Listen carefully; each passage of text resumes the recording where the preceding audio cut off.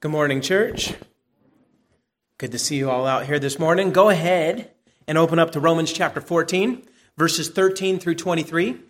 Romans chapter 14, verses 13 through 23. I titled this sermon, Real Christian Unity, Part 4. So, we go through whole books of the Bible here, book by book, chapter by chapter. And we've been in Romans 14 now for 4 sermons. We're going to continue. So when you're there, please stand if you're physically able as I read the Word of God. Then we'll pray over it, and then we'll get into it. So starting in verse 13 of Romans 14, Paul the Apostle writes this. He says, "Therefore, let us no longer judge one another. Instead, decide never to put a stumbling block or pitfall in the way of your brother or sister. I know and am persuaded in the Lord Jesus that nothing is unclean in itself.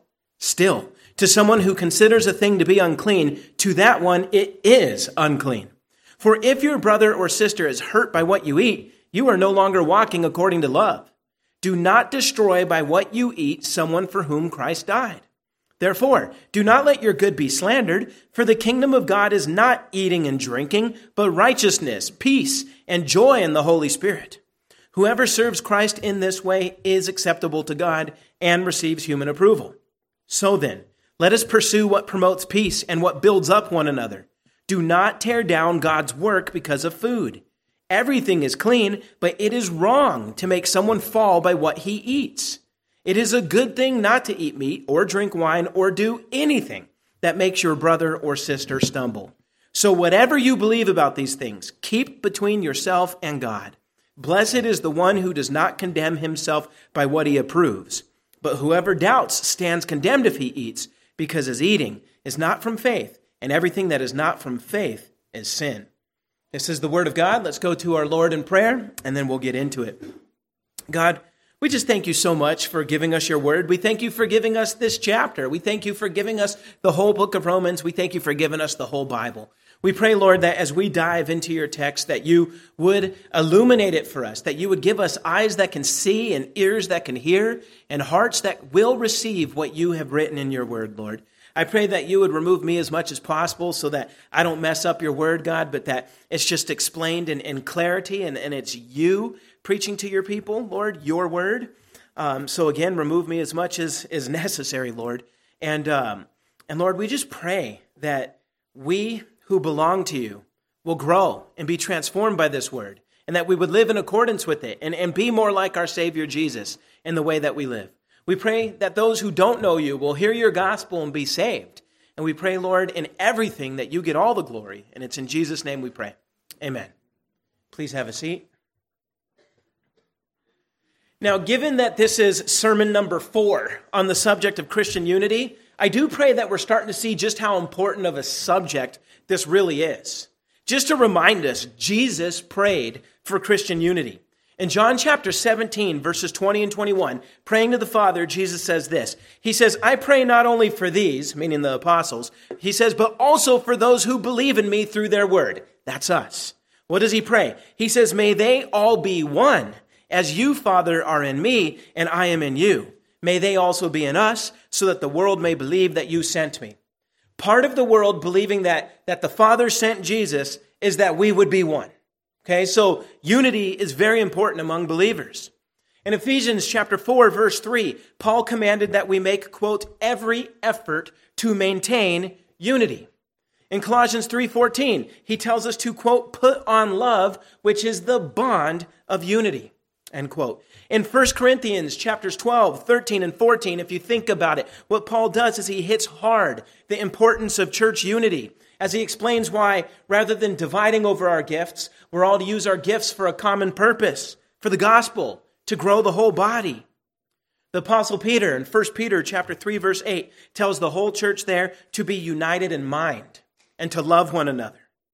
Now that is just a small sample of passages all across the Bible that speak of the need for Christian unity.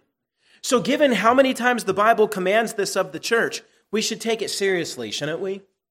And yet, look around the Christian landscape in our land. Christians are not united, but they are divided. In fact, let's just not even think of denominations and all that. Just think of the average local church. In the average individual local church, you have a whole bunch of division as people within the same church divide against each other over foolish things. Such divisions resist love, and it breaks unity. That broken unity then damages our gospel witness before the world. Now, apparently, it is real easy for people to divide. It's a human nature thing, unfortunately, right now, since human nature is sinful. I mean, just look at how divided the world is. Turn on the news. You'll see how crazy things are on a global scale. In the church, it is not supposed to be this way. And yet, we still struggle with this sin, which is why a chapter like this is written. And so, rather than Paul just commanding unity, like a lot of the other passages do, or rather than just encouraging it, he's actually spending a considerable amount of ink to show us how to be united. In fact, chapter 14, verse 1, all the way to chapter 15, verse 13, is all about this subject. Okay? And what we've seen so far is that, first, if we want the church to be united, then believers must not despise or judge each other over different preferences. Now, key word is preferences. We are supposed to hold each other accountable over sin, not over preferences. Usually what will happen is people will convince themselves that their preferences are biblical, but that's not the case, right? I would guess that 90% of divisions that happen in the local church happen over things that are not even really biblical disagreements. It's just people judging and despising each other over preferences. Well, Paul, in the first half of this chapter, commands believers to stop that. And then next, in verses 13 through 23, where we're at now, he then tells us the next thing that we need to maintain unity is we need to make sure we are not putting stumbling blocks in front of each other, that we're not putting stumbling blocks in front of other Christians. That is the point of the text this morning, same as last time, because I did the first half of the text last time. So if you are taking notes, these verses are summed up by this. We must stop putting stumbling blocks before fellow Christians. And the way this is written assumes that we are doing this. Not that we shouldn't do it, but that we are doing it and we need to knock it off. Okay? Paul's writing this chapter as though this is what we do to each other. So we need to stop. Now, how? How do we stop putting stumbling blocks before our fellow believers? Paul tells us how with two principles. First, you need to know what God says about this. Know what God says about it. Second, do what God says about it. Pretty easy, huh?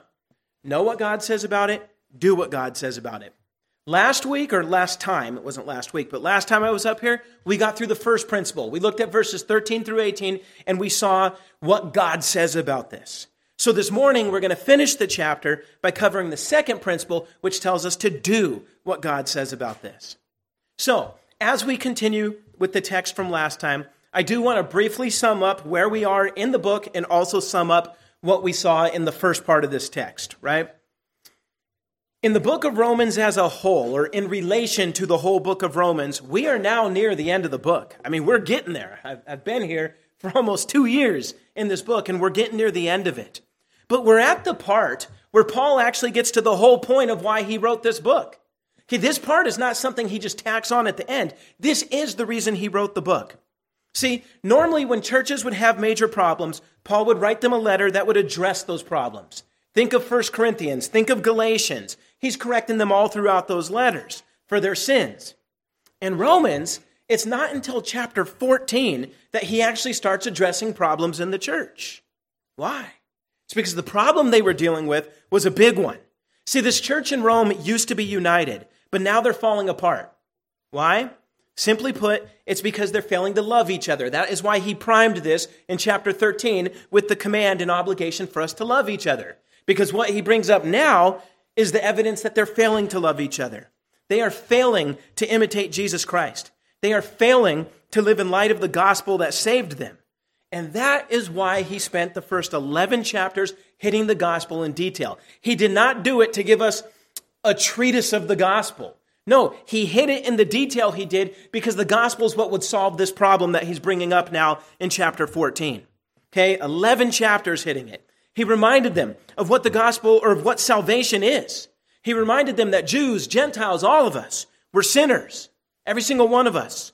We all deserve to be condemned and go to hell because we are all guilty. We have all sinned against the holy and righteous God that exists. But God so loved the world, right? As the Gospel of John says, that he sent Jesus to die in our place. And in Romans 3, Paul hits that hard. Jesus died in the place of sinners, and he gives us the credit of his own righteousness. He came and lived the perfect life we failed to live. He died the death we deserved to die, and then he rose from the dead on the third day to show his victory over both sin and death. He then ascended to the right hand of the Father, where he is sitting right now, serving as the high priest before God on behalf of we who believe on him. Now, Paul's point in all of that is he tells us that everyone who believes on Jesus and turns away from their sins, that person will be saved. Everyone who does that will be saved. In fact, he says they will be justified, meaning that they are declared righteous and forgiven of all their sins. And this is a free gift given by faith.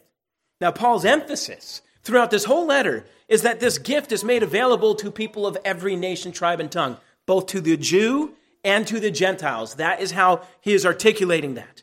The Messiah, Jesus, came to save both Jew and Gentile, and both are being saved. That is why Paul spent so much time in his gospel presentation in the first 11 chapters. Notice he keeps saying Jew, Gentile, Jew and Gentile. He keeps showing how it saves both. He keeps showing us how both are one body, saved by the one Messiah, and therefore we are adopted into the family of the one God. The two are made one. 11 chapters, think about that. They didn't have word processors back then. They had scrolls. Those scrolls cost money. Those scrolls are limited in space, not a lot of megabytes, if you will, right? You only have so much space on that scroll, and he dedicated 11 chapters worth of ink to that limited scroll, okay, to hit what the gospel is and how it affects both Jews and Gentiles. Then after that, he gives 2 chapters explaining how the gospel is supposed to change the way we live in general, right? All of that to now get to this very one specific problem in the Church of Rome that needs to be fixed by the gospel. Now, what is that problem? The Jewish and Gentile believers in this church were starting to divide. The Jewish believers still wanted to follow a lot of the Old Testament customs, including keeping the Sabbath and eating only kosher food. The Gentile believers, in contrast, saw that each day was alike, so no need to keep the Sabbath, and they ate all kinds of food. Now, you might say, what's the problem? Well, there would be no problem if both sides were willing to accept these differences and just not care what the other side is doing with regard to this. But that's not what was happening. The Jewish believers that were keeping these extra rules were judging the Gentiles who didn't, and the Gentiles were despising the Jews who did, right? So you had despising, you had judging.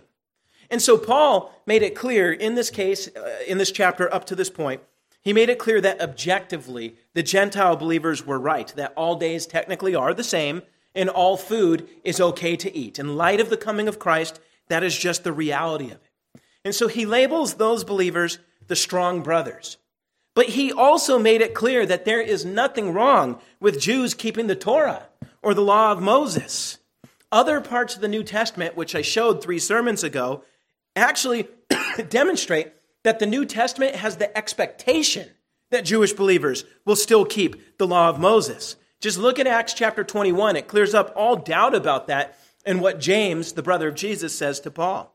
Okay? So the thing is, it's not wrong for the Jewish believers to follow the Torah. Paul calls them the weak brother, though, because they're believing if they don't follow the Torah, they're in sin. That's what makes them weak, a hyperactive conscience. Now, a Jew who keeps the law of Moses but knows he doesn't have to is not the weak brother. He's just as strong as the one who doesn't keep it.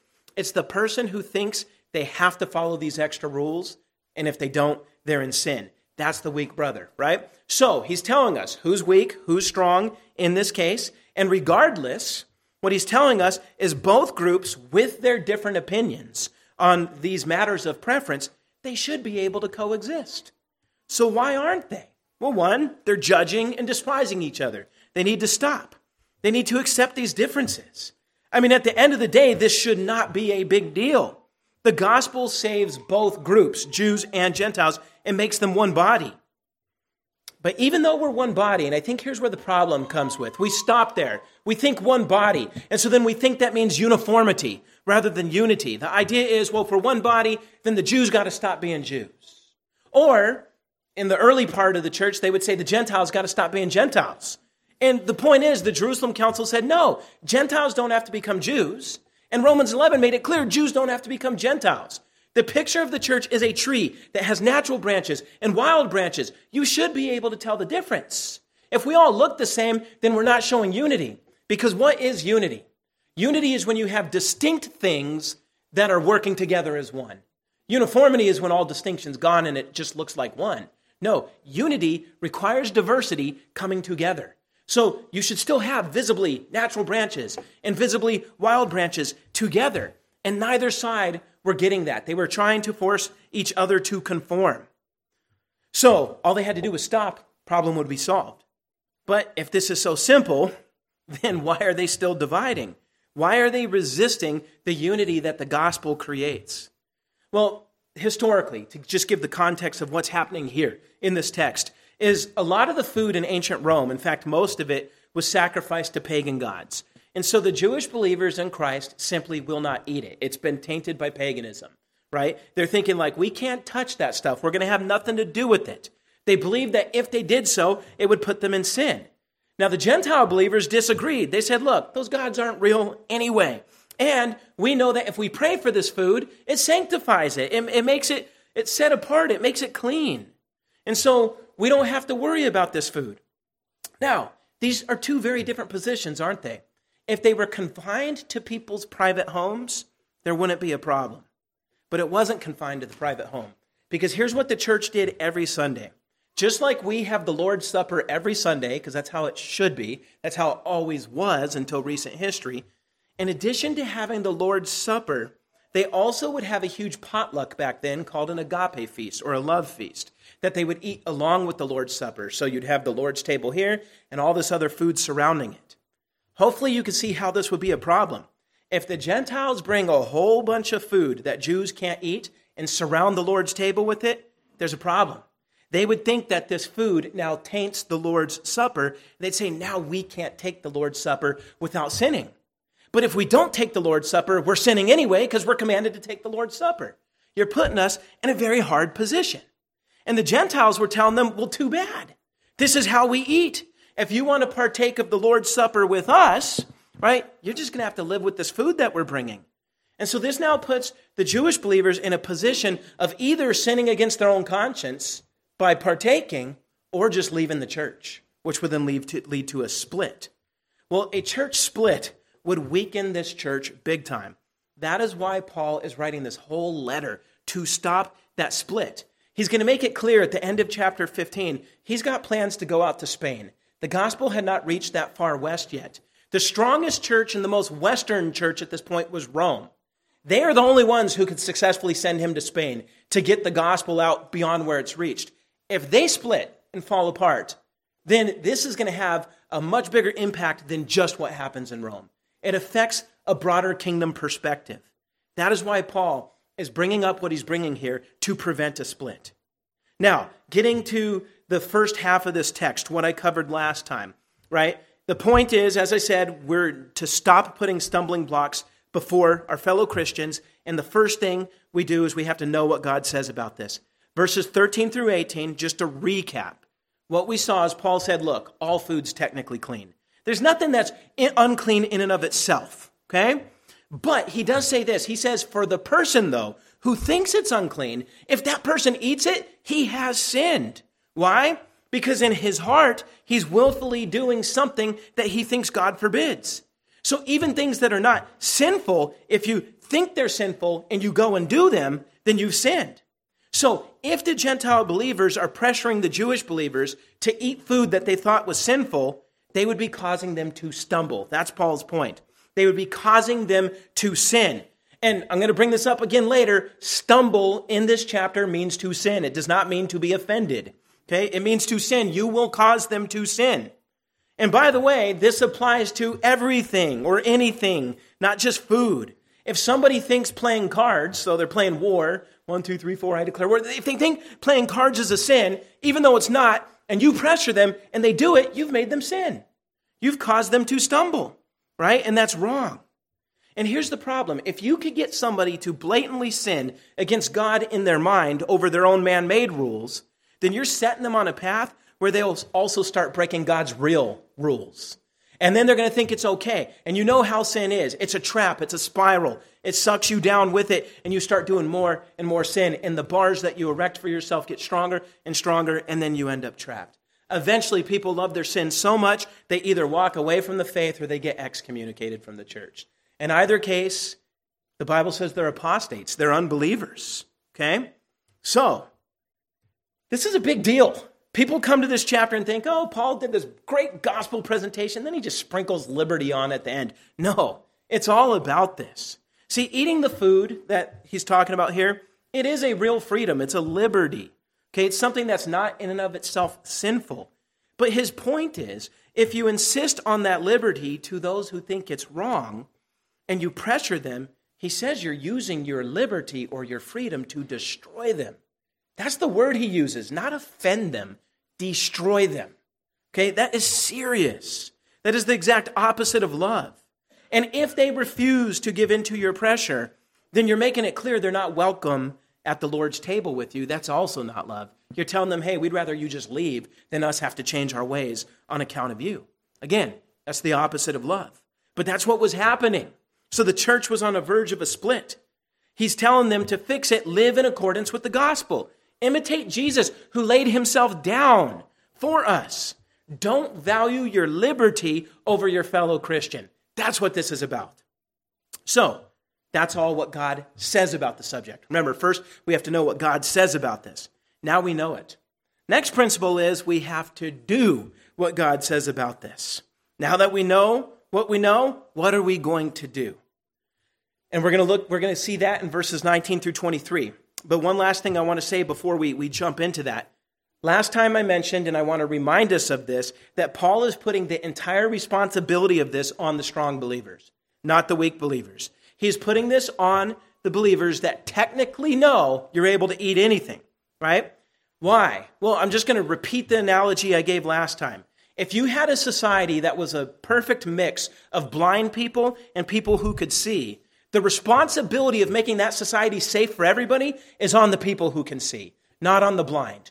Only the people who could see could build the guardrails and the necessary things that make it safe for the blind. The blind can't do that, right? And so if the onus is completely upon the stronger people in that case.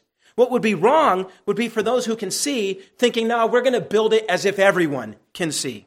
It would be wrong for them to say that the blind, they could just go somewhere else. It'd be wrong for them to say, why do I have to rearrange my life around those who can't see? Why do I have to spend 2 extra minutes walking around these guardrails every time? I'm not the one who's blind. Okay, and I hope you can see how ridiculous that sounds. It is the exact same thing if you are unwilling to lay down some of your liberties for the sake of the weaker brother when we gather together as a church. If the Roman church was going to stay together, the brothers who were okay with all the food types need to find a way to do church with those who won't eat certain foods. They have to find a way to accommodate them. They need to set things up in a way that will not cause their brothers to stumble or to leave.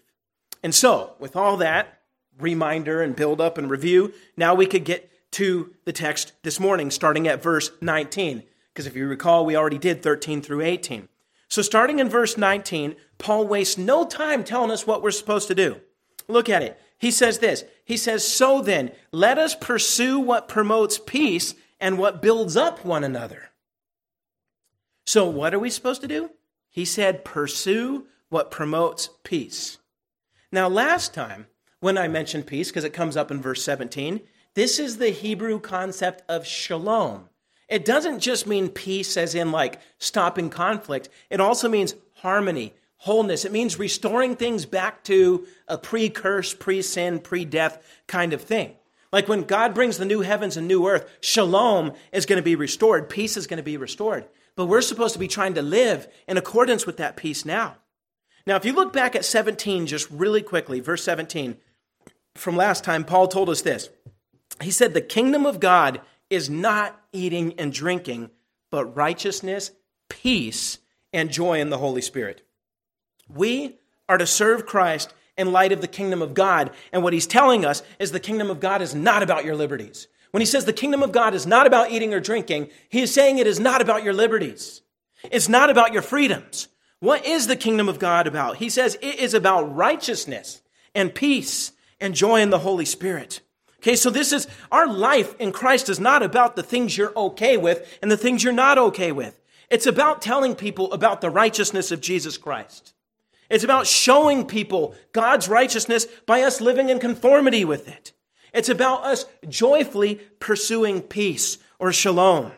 And so Paul is bringing us back to that. I bring that up because he first introduces peace in verse 17 and telling us that's what our life is about in Christ. And now in verse 19, he's going to make a command with it. He says, let us pursue what promotes peace. So pursue peace, pursue harmony. Now this word pursue in the Greek actually means to chase after something intensely. This is the word for persecution. Okay? It's the idea of chasing after something to capture it by force, to hunt something down. What that tells you then is if we are supposed to be chasing after peace to capture it, that tells you then that peace is not something that's going to come to you by being passive. See, we often picture peace as passive because that's what the world tries to show you. You just sit down in a pagan position, making pagan noises, and somehow your mind is at peace. No, that is not peace. Passivity will never bring peace. We live in a world of sin and death where peace or shalom has been broken. It means it is not the natural state. The natural tendency of everything under the curse is to fall apart into greater disharmony. Science has a word for it called entropy. That's just what happens. So if you're passive, that just lets entropy run its course. In other words, your room ain't cleaning itself, is it? Right? You have to be intentional about cleaning it and getting your room or your house or whatever in order. If you just do nothing, it's going to fall into disrepair. Now, yes, one day in the future, there will be a new heavens and new earth, and shalom or peace will be standard. It will be normal. You will passively have peace. But in the meantime, peace is unnatural. And this is true even in our hearts. As Romans chapter 7 showed so long ago when we were going through it, is that even though we are redeemed, Paul made it clear that we still have selfish hearts that want to disobey God. We have sinful bodies that want to do the exact opposite of what we know God commands. We have this propensity within us to naturally do what destroys peace. Therefore, the solution can't be passiveness because then you're just going to do those same things. The solution is to chase after peace with everything you've got. It means that peace and securing peace needs to be the top priority of your priority list. It means that you're to throw everything you've got into it. That's what this word pursue means. And so, if we're going to pursue peace or harmony in the church, if we're going to chase after it and capture it, then the question is, what does it look like? And by it, I don't mean what does peace look like. I mean, what does pursuing it look like? Okay, because that's what we're being told to do. What does pursuing it look like? Well, let me tell you what it doesn't look like. Tempting your brothers and sisters to sin against their conscience is not chasing after peace. That is not pursuing peace. Demanding that everyone accept your liberty and your rights is not pursuing peace. In fact, doing what you want to do and not considering how it affects other people is being passive. That's just you being you, right? It's simply assuming that your way is everyone else's way and you don't care if you're wrong about that. That's where passiveness leads, okay? It leads to chaos. It tears down peace. Why? Because it's the opposite of love. Love is always action, okay? And I showed that a few sermons ago. Love sacrifices for the sake of others. Love seeks the other person's well-being. Caring only about what you want is selfishness, and I don't think anybody thinks selfishness is love. It just isn't. So, if you are to pursue peace with the goal of capturing it, then the way that you do it is by thinking about others. Okay? If we're going to apply this to our liberty, okay? If exercising your liberty during the church gathering is going to pressure others to sin, then don't do it. It's that simple. That's how you pursue peace. Lay that liberty down for the sake of peace. It's not worth the damage it can do to another. That is what it means to pursue peace. Well, Paul's going to add something else in this exhortation. We don't only pursue peace, but look at verse 19 again. He says, so then let us pursue what promotes peace and what builds up one another. So the second half tells us to pursue or chase after building each other up. The technical word is edification. Edification just means to build each other up. We are to pursue that for one another. Not just ourselves, but pursue what builds each other up. If I am telling you to do something that you think is sinful, I am not building you up. But instead, if I go out of my way to make sure that no temptation or stumbling block is put before you, then I am protecting you from your weakness, and that is building you up, right? That is what it looks like. Let me give an example. The Bible does not forbid the drinking of alcohol. It only forbids drunkenness. It is always a sin to get drunk, but it is not a sin to have a beer or a glass of wine or whatever, as long as you don't get drunk. So I could drink wine and it will not defile me, and I'm not going to feel guilty at all when I do it. I'm not tempted to get drunk. Just throw myself under the bus. I haven't been drunk since October of 1996. I've never legally been drunk. I was only 18 then. And so this isn't a problem for me. This isn't a problem for me. I'm not going to get drunk. I'm not tempted by that, right? But if I know there's a few people here who struggle with this, and all it takes is one glass of wine or one beer that's going to knock them off their course and get them back into that slavery that has so easily dominated them, then why would I ever drink in front of them? Why would I ever post a picture on social media showing that? And now if I insist on my liberty and say, well, why does your weakness take away my rights? Then I'm tearing you down. I'm not building you up. If I say drunkenness is your problem, not mine, why should I be limited by your bad choices? Then I'm not pursuing peace. All I'm doing is loving myself at your expense. And that is the opposite of what we're supposed to do. So in light of what God says about this, he tells us that the liberties are just that, they're freedoms, but for the one who doesn't think so, they're sin, okay? In light of that, he's telling us our marching orders are to pursue shalom or peace and harmony and to pursue building each other up. So the question is, how do we do that? And if Paul ended the text right here, I'm sure we could sit down, we could come up with a list, just like I did with the alcohol. We could probably think of 100 things and come up with them pretty easily. But you know what? Paul's going to make it even easier than that. He's going to tell us two simple things to do, two ways to pursue the peace and building each other up. And if you do those two things, you don't need the list of 100 things. These two things will guarantee that you're always doing it right, okay? So what are those two things that build up and pursue peace? First, he's going to tell you just lay down your liberty, right? It's not more important than your fellow Christian. And we'll see that in verses 20 and 21. And then second, he's going to tell you keep your liberty private. That's verses 22 and 23. If you do those two things, you're not going to stumble anyone. You'll never stumble anyone. Not in terms of the biblical definition of stumbling. So let's look to the first of these. Okay, we'll start with verse 20. And in verse 20, he's summing up what he showed us last time, right? So if you look at verse 20, he says, do not tear down God's work because of food. Everything is clean, but it is wrong to make someone fall by what he eats. In other words, before Paul tells them to lay down their liberty, which he's going to in the next verse, he's first telling them, hey, I'm just reminding you, your liberties are not sinful. Your freedoms are just that, they're freedoms. So he's conceding to them. He's like, you're right when you say all food is clean. You're right when you say you don't have to keep the Sabbath. You're correct. You Gentiles are right. Okay, that's why he's saying you're the stronger brother. But he's saying do not tear down God's work because of food. Even though you're right, do not tear down God's work because of food. Now, what is God's work? Well, in this case, God's work is your fellow Christian and your church. That is the work of God. Look, every believer is God's work. Think about our salvation. Did we save ourselves? Who worked to save us? God. God sent Jesus, the second person of the Trinity, to seek and save the lost. Jesus is the one who earned perfect righteousness for us. Jesus is the one who died on the cross for sinners like us. It's his work. It's his resurrection. It's his ascension. It's everything he's done, his high priesthood that saves the believer. It's also the work of the Holy Spirit that makes us born again. It's the work of the Holy Spirit that sanctifies us, which is just a fancy word that means he sets us apart as holy and causes us to start becoming more and more like Jesus.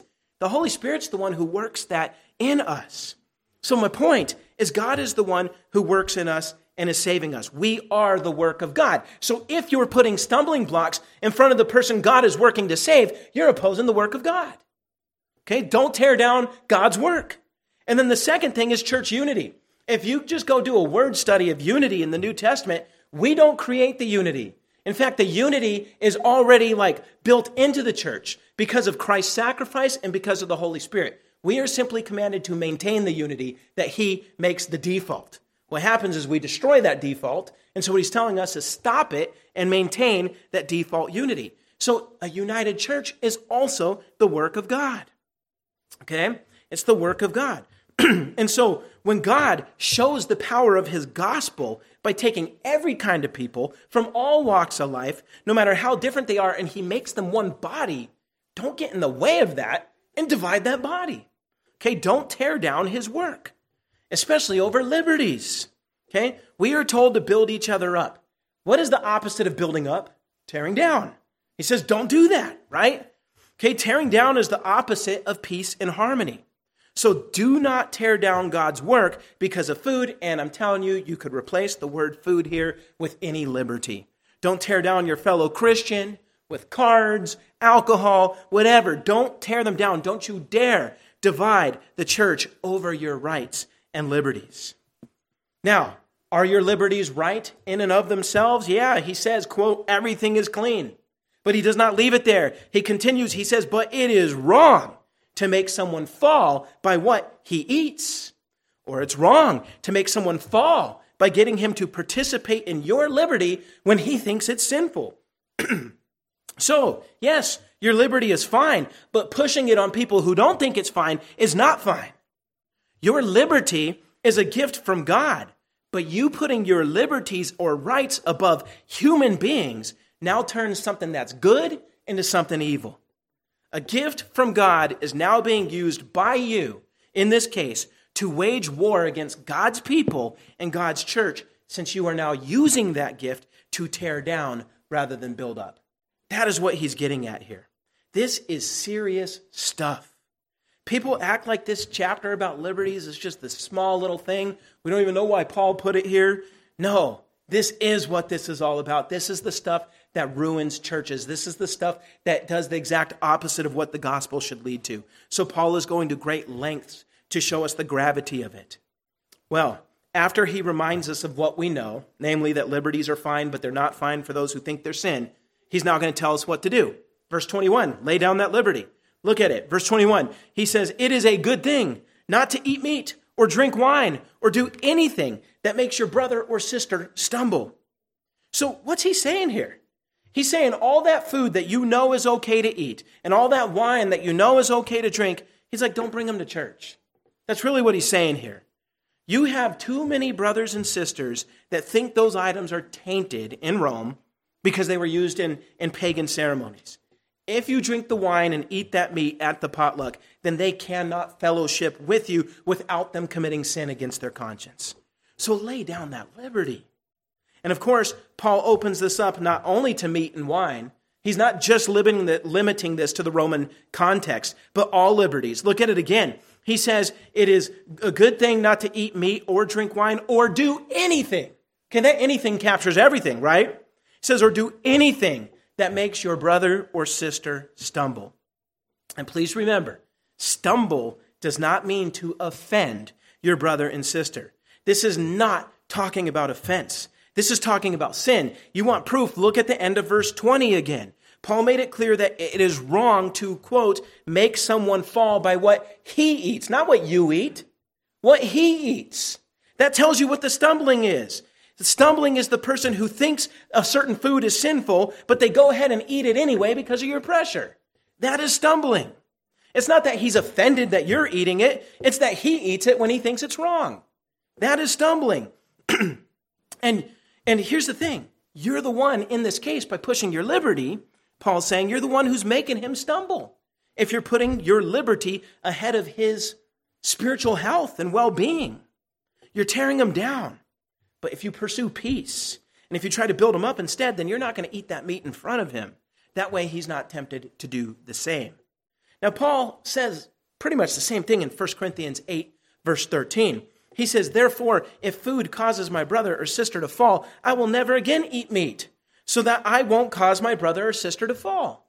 Now, the context there is radically different. In that case, it's somebody who just converted to Christ. If he sees you eating in a pagan temple, he's going to think, oh, I could worship Jesus and Zeus. And so now he worships false gods and you've destroyed his faith. Okay? Different context, but the principle is very similar. Paul's saying either way, if it comes down to it, I would never eat meat again if it means preventing these people from falling into grievous sin. Now, 1 Corinthians, the Corinthians had a hard time with this too. And so in chapter 9 of 1 Corinthians, Paul starts talking about all sorts of liberties that have nothing to do with food, like his ability to get paid, all that kind of stuff. And then he sums it all up in chapter 9 of 1 Corinthians, verses 22 and 23. So I want to read that because it applies here, right? He says, "To the weak I became weak in order to win the weak. I have become all things to all people that I may by every possible means save some." Why does he do this? He says, "Now I do all this because of the gospel, so that I may share in the blessings." Notice what he said. He will live like the one with the stricter conscience, even though he doesn't have a stricter conscience. When he's around them, he will live like them. Okay? His liberty is not even close to being number one to him. He lays down his liberties all the time. And why does he do it? He says, "I do it because of the gospel. I do it because of the gospel." Yes, the gospel sets us free from sin. And the gospel gives us a lot of liberties. And yet those liberties do not supersede the gospel that gave them to us in the first place. If you're living for the liberties rather than the gospel, you got it backward. Okay? Paul is saying we should be willing to lay down any liberty for the sake of the gospel. Otherwise, you're valuing the liberties more than the gospel. And also, because what is the great commandment? Love God, number one. Love your neighbor like yourself. Well, if you're putting your liberties first, then you value yourself more than God, and you value yourself more than others. You're violating both of those, right? If your battle cry is my rights, my rights, my rights, then maybe you don't even know Christ. Instead, your battle cry should be His glory, His glory, His glory. And for His glory, will you lay down your liberty if doing so actually builds up other believers and fosters unity in the church? It's my prayer that we all would, right? And so there's a lot of applications that could come from this, but we're going to have to save that because we're still just on verse 21. So what we've seen, though, is that the first thing we do to pursue peace is we must lay down our liberty. That's what he's saying. It's better just not to do it, right, in front of these folks. A second thing is related to it. He tells you, keep your liberty to yourself. Look at the first part of verse 22. Paul writes this. He says, whatever you believe about these things, keep between yourself and God. That means like you're not taking it to Facebook, Twitter.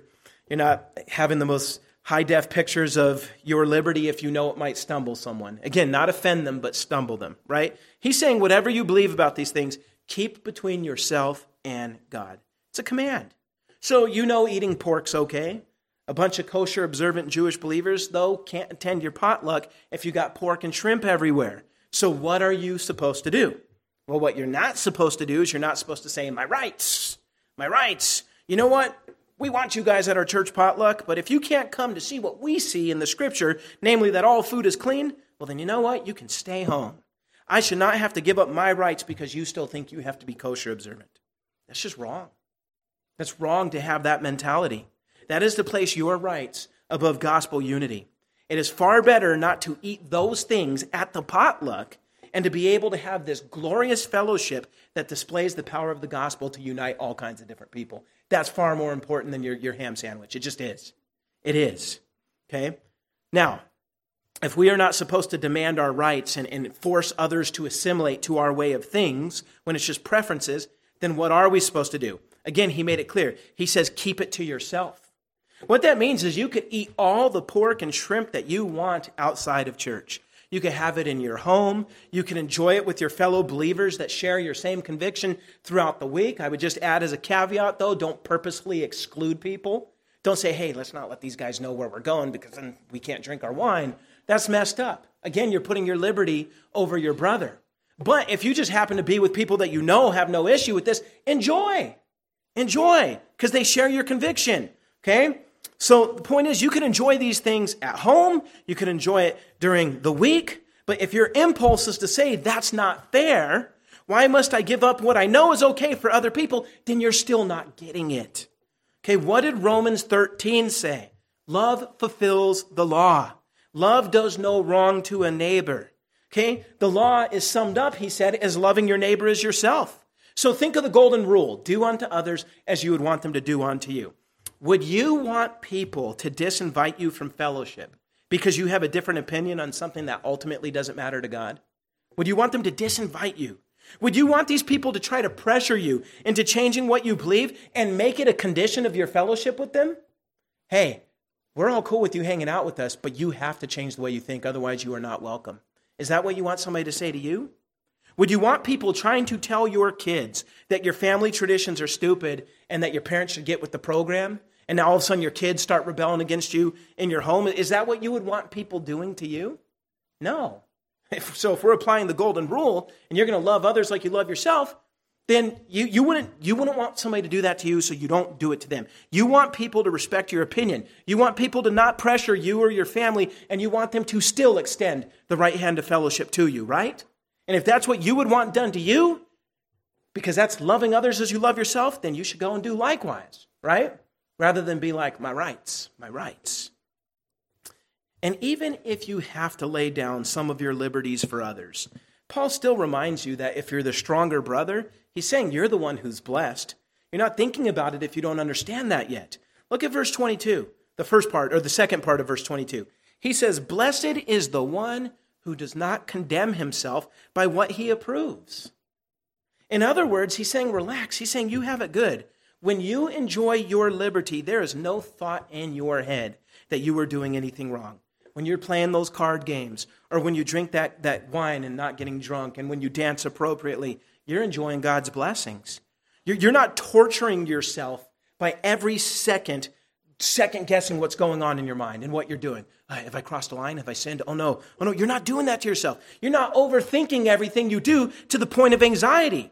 You know that God approves what you're doing, right? Good for you. Good for you. Like, look, you guys know I'm Jewish, but you know I eat shrimp and pork and all that. I am not bothered the slightest by it. I love that stuff, okay? I'm not bothered the slightest by it. And I'm glad I'm not bothered by it, because I couldn't imagine every time I'm debating myself for 5 minutes before I take my first bite. Why would I want to live like that, right? So when you're the strong brother, you already have a level of blessing that your weak brother does not understand. The weaker brother is reading every label. Does this have gluten? I mean, is it kosher? Just kidding on that. But you're reading every label. And by the way, when I'm doing keto, I'm doing the same thing with carbs. It's like, too many carbs, So the point is, the person who's free, they don't have to worry about that when they're looking at the labels, right? Your weak brother is praying 100 times a day. Not in like good prayers, but total anxiety, wondering if he's unknowingly broke some command of God. The weaker brother is debating every single thing he does, because he has an overactive conscience. That's not a blessing. Do you want to live like that? Some of you might already be living like that. That's not a fun place to be, okay? That's not a blessing. Paul doesn't say the weaker one's blessed. He's saying the person who's blessed is the person who has no issue with his conscience over this. The weaker brother, that person's whole week is a lot harder than yours, is Paul's point. So why not do whatever it takes to make sure at least Sunday is stress-free for that person? They got the rest of the week where they're driving themselves, bananas over this. You can't just give them 2 hours on a Sunday? Or if there's a potluck, 3 or 4 hours? You can't give them that stress-free? Of course you can, okay? Of course you can. You have the rest of the week to enjoy your liberties because you're the one who's blessed. You're not condemning yourself by what you approve. Again, as long as we're not talking about sin. Now, if you're like, I approve of adultery, I don't care, you're wrong. Okay, you can't approve of sin. That doesn't change anything. But we are talking specifically about liberties. Yeah, if you approve of something that God doesn't care about, you're good. And you're not debating your conscience all the time. The weaker brother, not so much. Look at what he says in verse 23. He contrasts the weaker brother with your blessing. Okay, you're blessed, but he starts with the word but, which shows you this is a contrast. He says, but whoever doubts stands condemned if he eats, because his eating is not from faith, and everything that is not from faith is sin. This is a direct contrast to what he said in verse 22. 22, you're blessed because you eat and don't condemn yourself. But he's saying, but this person, the weaker one, stands condemned if he eats. So what he's saying to the Gentiles in Rome is that if what you are doing to the Jewish brother. He's saying this is what you're doing to the Jewish brother. If you're willing or unwilling to remove that non-kosher food from the potluck, this is what you're doing to him. Those Jewish brothers, they want to take the Lord's Supper with you. But man, they're doubting everything they're doing because of what you're doing. And if they partake, now they're condemned. Okay, they're at least condemned in that action, right? They're wrong in what they did. They're guilty. Why are they guilty? Paul lays down a simple principle that allows us to apply this to more than just food. He says, whatever is not from faith is what? Sin. That goes beyond kosher food. So I'll give another example. We're Southern Baptist. There's a lot of Southern Baptists that believe all alcoholic drinks are sin. A lot of the seminaries make you sign a covenant that you won't partake in any alcohol as long as you're a student in their school. Okay? Not every SBC person believes that, but a lot do, right? We don't. Obviously, I'm going to drink my wine at Passover. Okay? But here's the thing. There's going to be quite a few people out there who are going to think all drinks are sins, period. And so if they end up having a drink because of you, even though they think it's a sin, you've now caused them to sin, right? And you might say, well, why? You cannot do something in faith if you think it's wrong, right? He says anything not done in faith is sin. If you are doing something that you believe is wrong, you're not acting in faith, you're acting in faithlessness, right? That is why something not done in faith is going to be sinful, right? You can't do that. And so because this is the way it is, Paul is only talking to the strong brothers and strong sisters here. He's saying, look, again, you guys are blessed. This is the only time of the week we're asking you to keep your liberty to yourself. Don't even talk about it. Just keep it between you and God. Your brothers are more important. Pursue peace with them. Build them up. Build up the church. Strive to maintain unity. And by doing so, you're putting others first. You're showing love. And remember, ultimately what this is all about, going back to what Jesus said in John 13:35, he says, by this, everyone will know that you are my disciples if you love one another.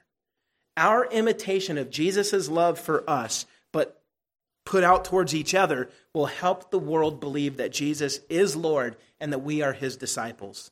Okay? That's what it does. When we're united, this only strengthens our gospel witness. So again, it's not my rights, but it's his glory. His glory. See, for those who are just hard-hearted, they're hearing this and they're still mad. Like, I don't want to have to lay anything down. Okay, and they're unwilling to consider this. I'm just going to say this, you're probably not saved. 1 John chapter 3, verse 14, I know that's a bold statement, but consider what John the Apostle says. He says this, he says, we know that we've passed from death to life. In other words, we know we've been saved because we love our brothers and sisters.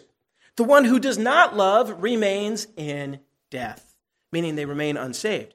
There's a lot of applications to this. Like if somebody just abandons the church and doesn't go to any church, you can't say they love the brothers, right? Would you say a dad loves his family if he abandons them? No, right? Somebody who just says, yeah, I'm going to stop going to church. Well, they don't love the brothers. And so there's every indication there of what this means about whether or not they're saved. But we could also apply this to liberties, right? If you won't lay down your rights and your liberties for your brothers and sisters, then you don't love them, right? You don't love them because that's what love is. Love is self-sacrifice for the benefit of others. And what does he say? Those who do not love their brothers remain in death. So if you're unwilling to sacrifice for your brothers, that means you don't love them. And we see what that passage means. That is why I keep insisting that this chapter is not about cigarettes or tattoos or the stuff that people normally make this about. It's about love. It's about keeping the church united by love. It's about the reconciliation of Jews and Gentiles through Jesus Christ. And by extension, the principles of this chapter also provide a way forward for racial reconciliation in our country so that Sunday morning is no longer the most segregated 2 hours of the week. That's horrible. Okay, this also provides the way to fix that. This chapter provides the principles for Chinese, Mexican, Iranian, and Canadian believers all to be able to do church together in one building. This chapter prevents the majority from forcing the minority to assimilate to the majority's culture. Because it's not about uniformity.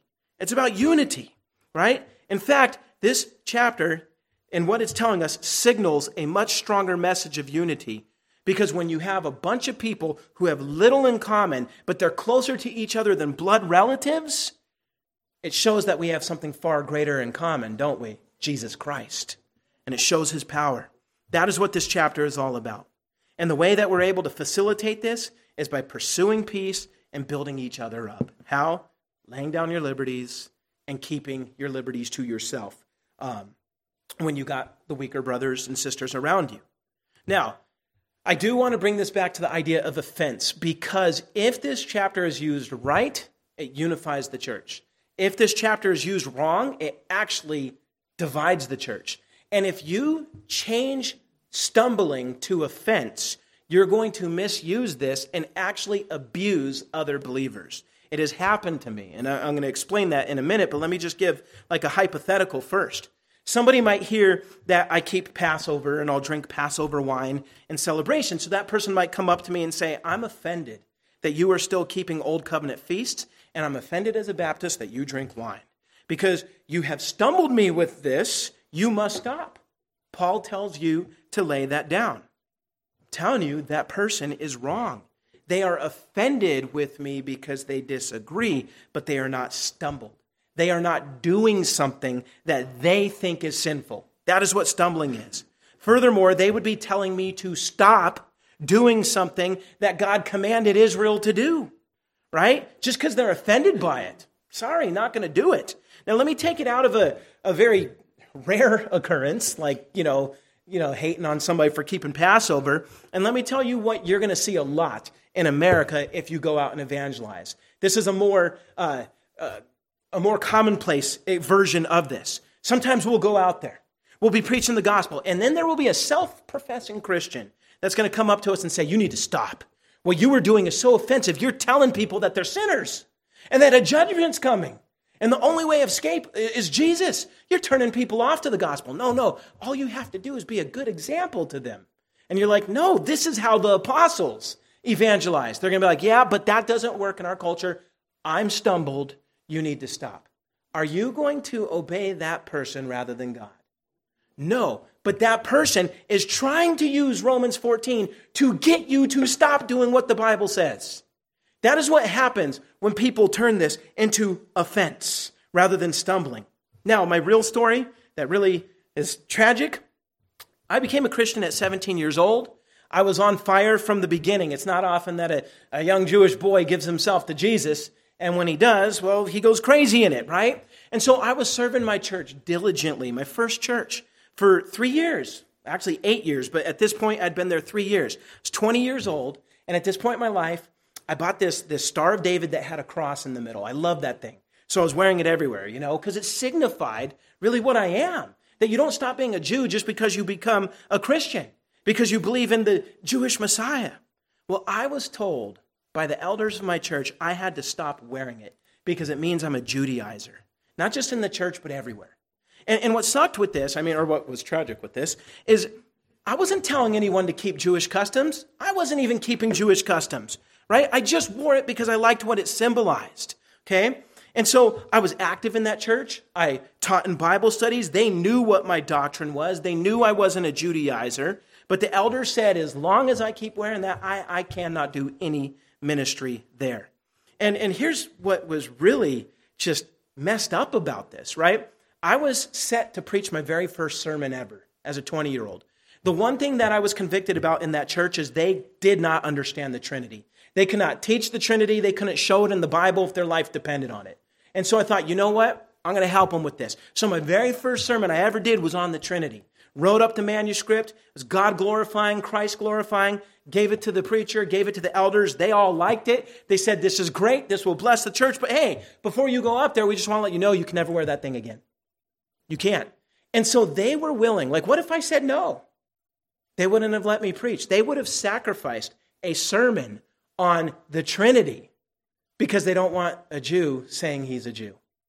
That's really what it came down to. And I got to say, that's the first time I was really hurt by other believers. I actually wept over it. And I don't cry that much. Something's wrong with me probably. But that one did get me. It hit me hard. And so then I reached out to my mentor there. And you know what he told me? He went straight to Romans 14 and said, you know what? Hey, your weaker brothers stumbled, so you have to take it off and never wear it again. And the interesting thing is, I know they're wrong, but that thing is still in my drawer and hasn't been worn since. I haven't got over it, and maybe I need to. Maybe this will help, therapeutic, I don't know. But But the thing is, they misused Romans 14. And I had to stop saying what I was. All because they were offended over something they shouldn't be offended about. And so I bring that all up so we know how not to use this chapter. Okay? If they did this chapter right, they would say, wait a minute, wear that thing, because then this is going to show that Jews and Gentiles are together in one body. They completely missed the point. So wasted opportunity is all I'm saying. So don't let people turn this into offense. They will abuse other believers with it. Okay? It's only about stumbling. So, as far as application goes, as we wrap up, we are wrapping up. As far as application goes, don't use this chapter the wrong way. Don't confuse being offended with being stumbled, okay? But the question is then what's the right way of using it? Well, when it comes to gathering together as a body, don't force people with a minority opinion to do what everyone else does if it goes against their conscience. Now, last time I said, look, it's really hard to find good parallels from the Romans context to our own in America. We really don't have a lot of things like this. So it's hard to think of a legitimate scenario where a bunch of people are going to leave this church because of what we're doing at a potluck, or whatever. We just don't have those issues. And if people have food allergies, we're always really careful about that. Like, hey, we don't want anybody being left out. Let's get this low carb section over here, and stuff like that. So we don't really have, I think, big problems with this. And so the thing is, it's hard to think of a context. But what I would say is the principle can still be applied outside Sunday morning, since we're not having big Sunday morning issues with this, right? If you know someone who has a problem with a legitimate liberty, then just keep it to yourself, right? You're the blessed one. You get to keep that liberty throughout the rest of the week, for most of the time. But when that person's around, just show a little bit of love. If the person follows you on social media, be careful what you post. Come on. Just think of the other person. Part of me wishes social media was not a thing. We would spare ourselves so much damage, but man, the gossip is so good that, no, I'm just kidding. It's not. But the thing is, I wish we would just be more mindful with the social media, right? Let's show a little love towards each other. And also, let's stop being overly concerned with our rights or our liberties. Look, we got them. We're blessed. You don't have to force them on other people. Be more concerned with your fellow Christians' growth. Be more concerned with your church's unity. If we let those principles guide us, we'll be all right. And so it's my prayer that we will, as a church here, that we'll love each other, that we'll commit to never placing any stumbling blocks in the way of fellow believers. And so may we know what God says about this. May we do what God says about this. And that's our marching orders. And then, of course, if there's any unbeliever here, I've explained the gospel twice already this morning. Listen, if you're not even in Christ, then none of this even applies to you. You got a bigger problem than offending somebody or stumbling somebody. You've offended God because you're guilty of sin. And one day you'll stand before him and all your sins will be read back to you. And you'll realize that you're guilty and that his eternal judgment against you is just, it's right, it's holy, it's righteous. But listen, God is loving and he sent Jesus to live the life we failed to live and to pay the penalty that we would have to pay. If you believe on Jesus, if you just cling to him and his cross, all your sins are forgiven and you get the credit of his perfect life. That is the only way any of us will be saved. It is by faith alone. We believe on Jesus. We turn away from sin. We turn away from any other idol, right? Or any idol, period. We turn away from all that. We turn to Christ. We give him our life and we will be saved. And so if you don't know Jesus today, there's no magic prayer.